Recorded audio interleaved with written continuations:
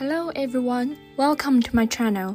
Today I want to talk something with you, and my topic is the cultural dilemma and outlet of Asian diaspora. Although the United States is a country with so many Asian immigrants, especially Chinese immigrants, it seems that there are not so many films and TV programs that tell stories about Asian diaspora. So, for the work Crazy Rich Asians, it's not just an Asian love story, while it reveals the cultural conflict between the East and the West and the cultural dilemma faced by Asian diaspora. When I think about this topic, I realize that this cultural clash is also clearly and directly represented in a TV series called Fresh Off the Boat. Coincidentally, the leading lady in both shows is Constance Wu, an actress who is herself Chinese American. I hope that by focusing on these two stories, the figure Constance Wu's true immigrant identity and the nature of two particular Asian American productions, people can further observe the development of Asian American culture and find a way out of their existential dilemma.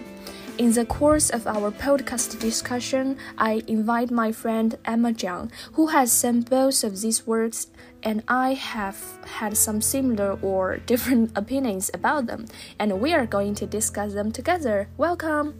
And first, Rachel in Crazy Rich Asians and Eddie in Fresh Off the Boat both reflect some of the same characteristics as seen in this American diaspora, and today we will focus on these two characters. Their values also directly collide with traditional Chinese culture and give them a new sense of their identity. The conflict between Chinese and Western cultures makes it more difficult for Asian immigrants in marginalized cultures to construct their own identity. So, when I first read the novel Crazy Rich Asians, I thought it was about a common Cinderella story. We know that Cinderella's marriage to the prince is never easy, and the weak mother-in-law takes great pains to break them up. But their love under the opposition will become more and more firm.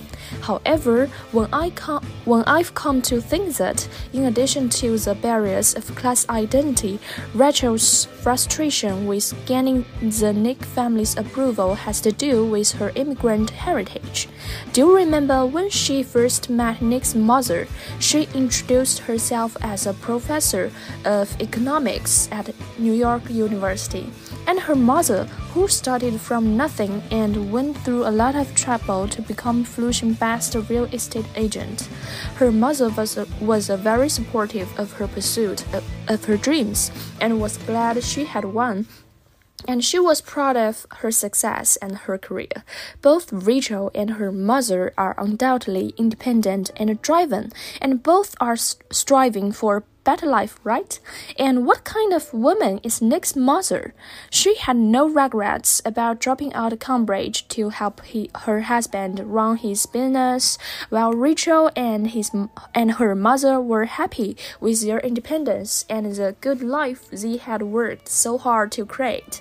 Nick's mother was happy with her sacrifice. Taking care of her husband and arranging for her son's future is enough to show that Rachel and Nick's mother have different values. Yes, do you remember how excited Rachel was when she hasn't met Nick's family yet? I think she had a lot of faith in the family she was dealing with and held a lot of hope for their future. At that time, Rachel thought that if she and Nick's family had the same color and language, they would soon be part of their lives. But in fact, Rachel's status as a second-generation immigrant has led her to lose sight of the fact that her values and way of thinking are different from traditional Asian values. Yeah, and I think their reactions remind me of the difference between individualism and collectivism. Diaspora consciousness belongs to a stage beyond hybridity, to what is now frequently called identity politics. This sentence is pointed out by scientific researchers. And this development is also one from individualism to communitarianism from American citizens' understanding of themselves as unique individuals possessing rights and obligations to a newer conception of self as situated within an ethnic and cultural community to which one belongs.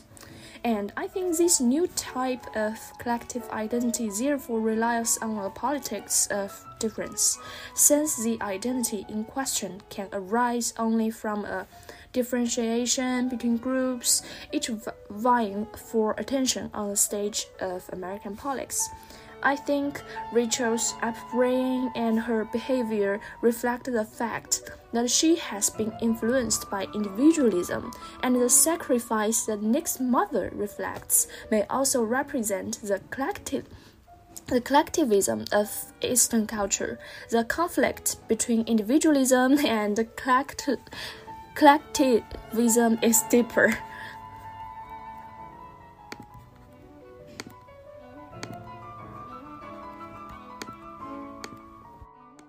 Yes, I believe you are right. In American culture, people who have no background and come from a modest background are usually respected by society for their efforts to succeed. What's more, people have the courage to pursue their dreams and see them as the meaning of life. Rachel and her mother are typical self-made Americans, but I think in our Chinese culture, we put the collective good above everything else, and people believe that the collective sacrifice of individual interest is necessary and even glorious. This has both advantages and disadvantages in different situations. I really appreciate the fact that Rachel exudes something different from the average Asian girls. She always made me feel like Rachel, that she wasn't anyone and that no one could change her.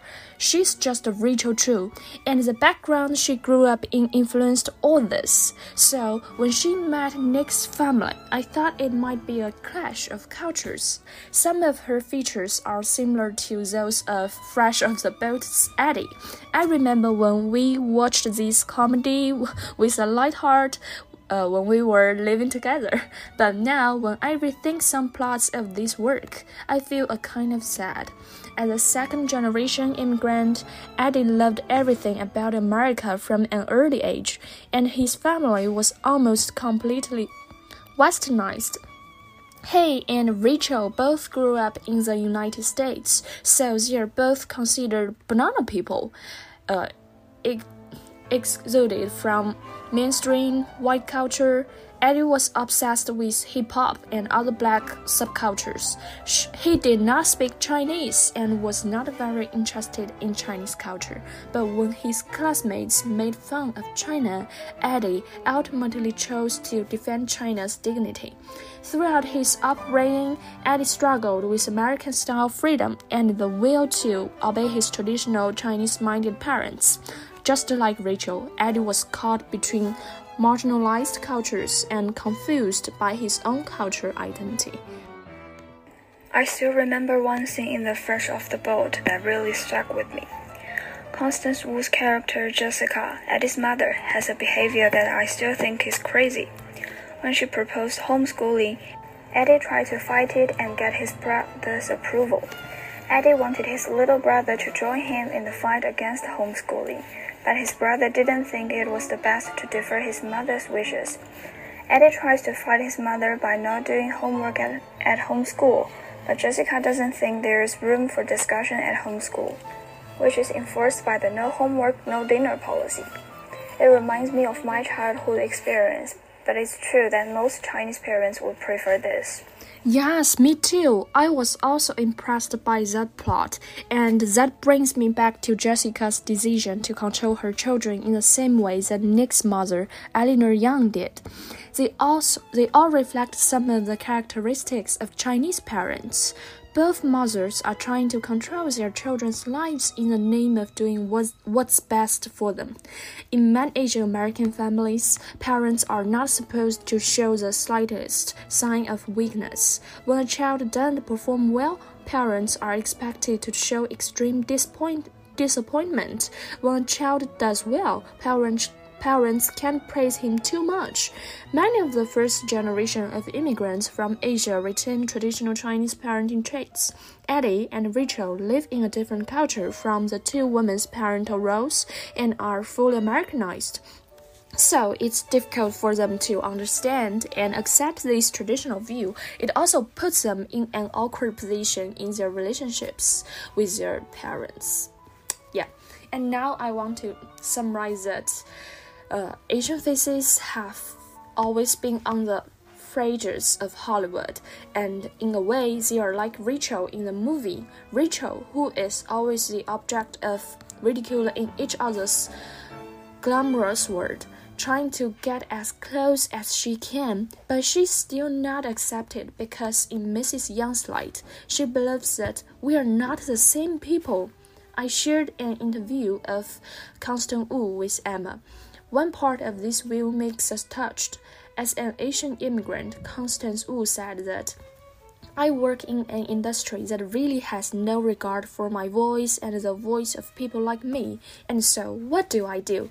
Keeping knocking on that door or build your own house? My dear Asian American friends, we are building our own damn houses.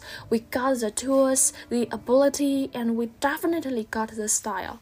I think it's very encouraging for the Asian community. Either way, the movie seems to have a happy ending on and off the screen. The rich family represented by Mrs. Young and has finally embraced Cinderella Rachel. And in the future, I believe Asian American actors may get more chances to star in the story as well. However, these are not the end of the story. After the reunion, the characters in the play and the actors outside the play have a long way to go. Books and movies come to an abrupt end, never telling us about the life and the prince and Cinderella after their marriage in the castle. So the fairy tale never disillusioned. Such an Asian presentation has at least drawn some attention to the plight of Asians, and Rachel and Eddie's cases is a further reminder that growing up and living life of Asian diaspora are inevitably caught in a dilemma between Western and Chinese culture. Eddie's isolation on campus has made it clear that mainstream American rejection of Chinese immigrants still exists, and that Chinese Americans still faces many difficulties in integrating into American society and culture. Yeah. And the struggles of Asian diaspora in immigrant countries and the conflicts with Chinese culture that are reflected in these two works show the anxiety and pain that Asian immigrants experience. They had doubts about themselves and could not find their own cultural identity. How to help Asian diaspora get out of their bewilderment is also something that people need to think about constantly at the moment of global cultural integration. Whether it was Rachel who finally found love and acceptance in her boyfriend family, or the Eddie family who finally adapted to American life and formed a good parent-child relationship, they were able to tap into the power and wisdom of Eastern culture, re-examine their dual cultural identity. They go from pursuing Western culture and ignoring their own traditional culture to integrating the two cultures. At the same time, Asian diaspora should be aware of the differences between Chinese and American cultures and be able to adapt to American cultural habits while maintaining their own Chinese cultural habits in their family. Asian diaspora also need to break out of their passivity and embrace the world with an open heart. The experiences of Rachel and Eddie also suggest that people should maintain their original cultural identity and have some knowledge of the target culture so that they can better adapt to different social identity in cultural differences. Yeah. Thank you for coming to our today's discussion, Emma, and thank you for listening to us. Bye. See you next time.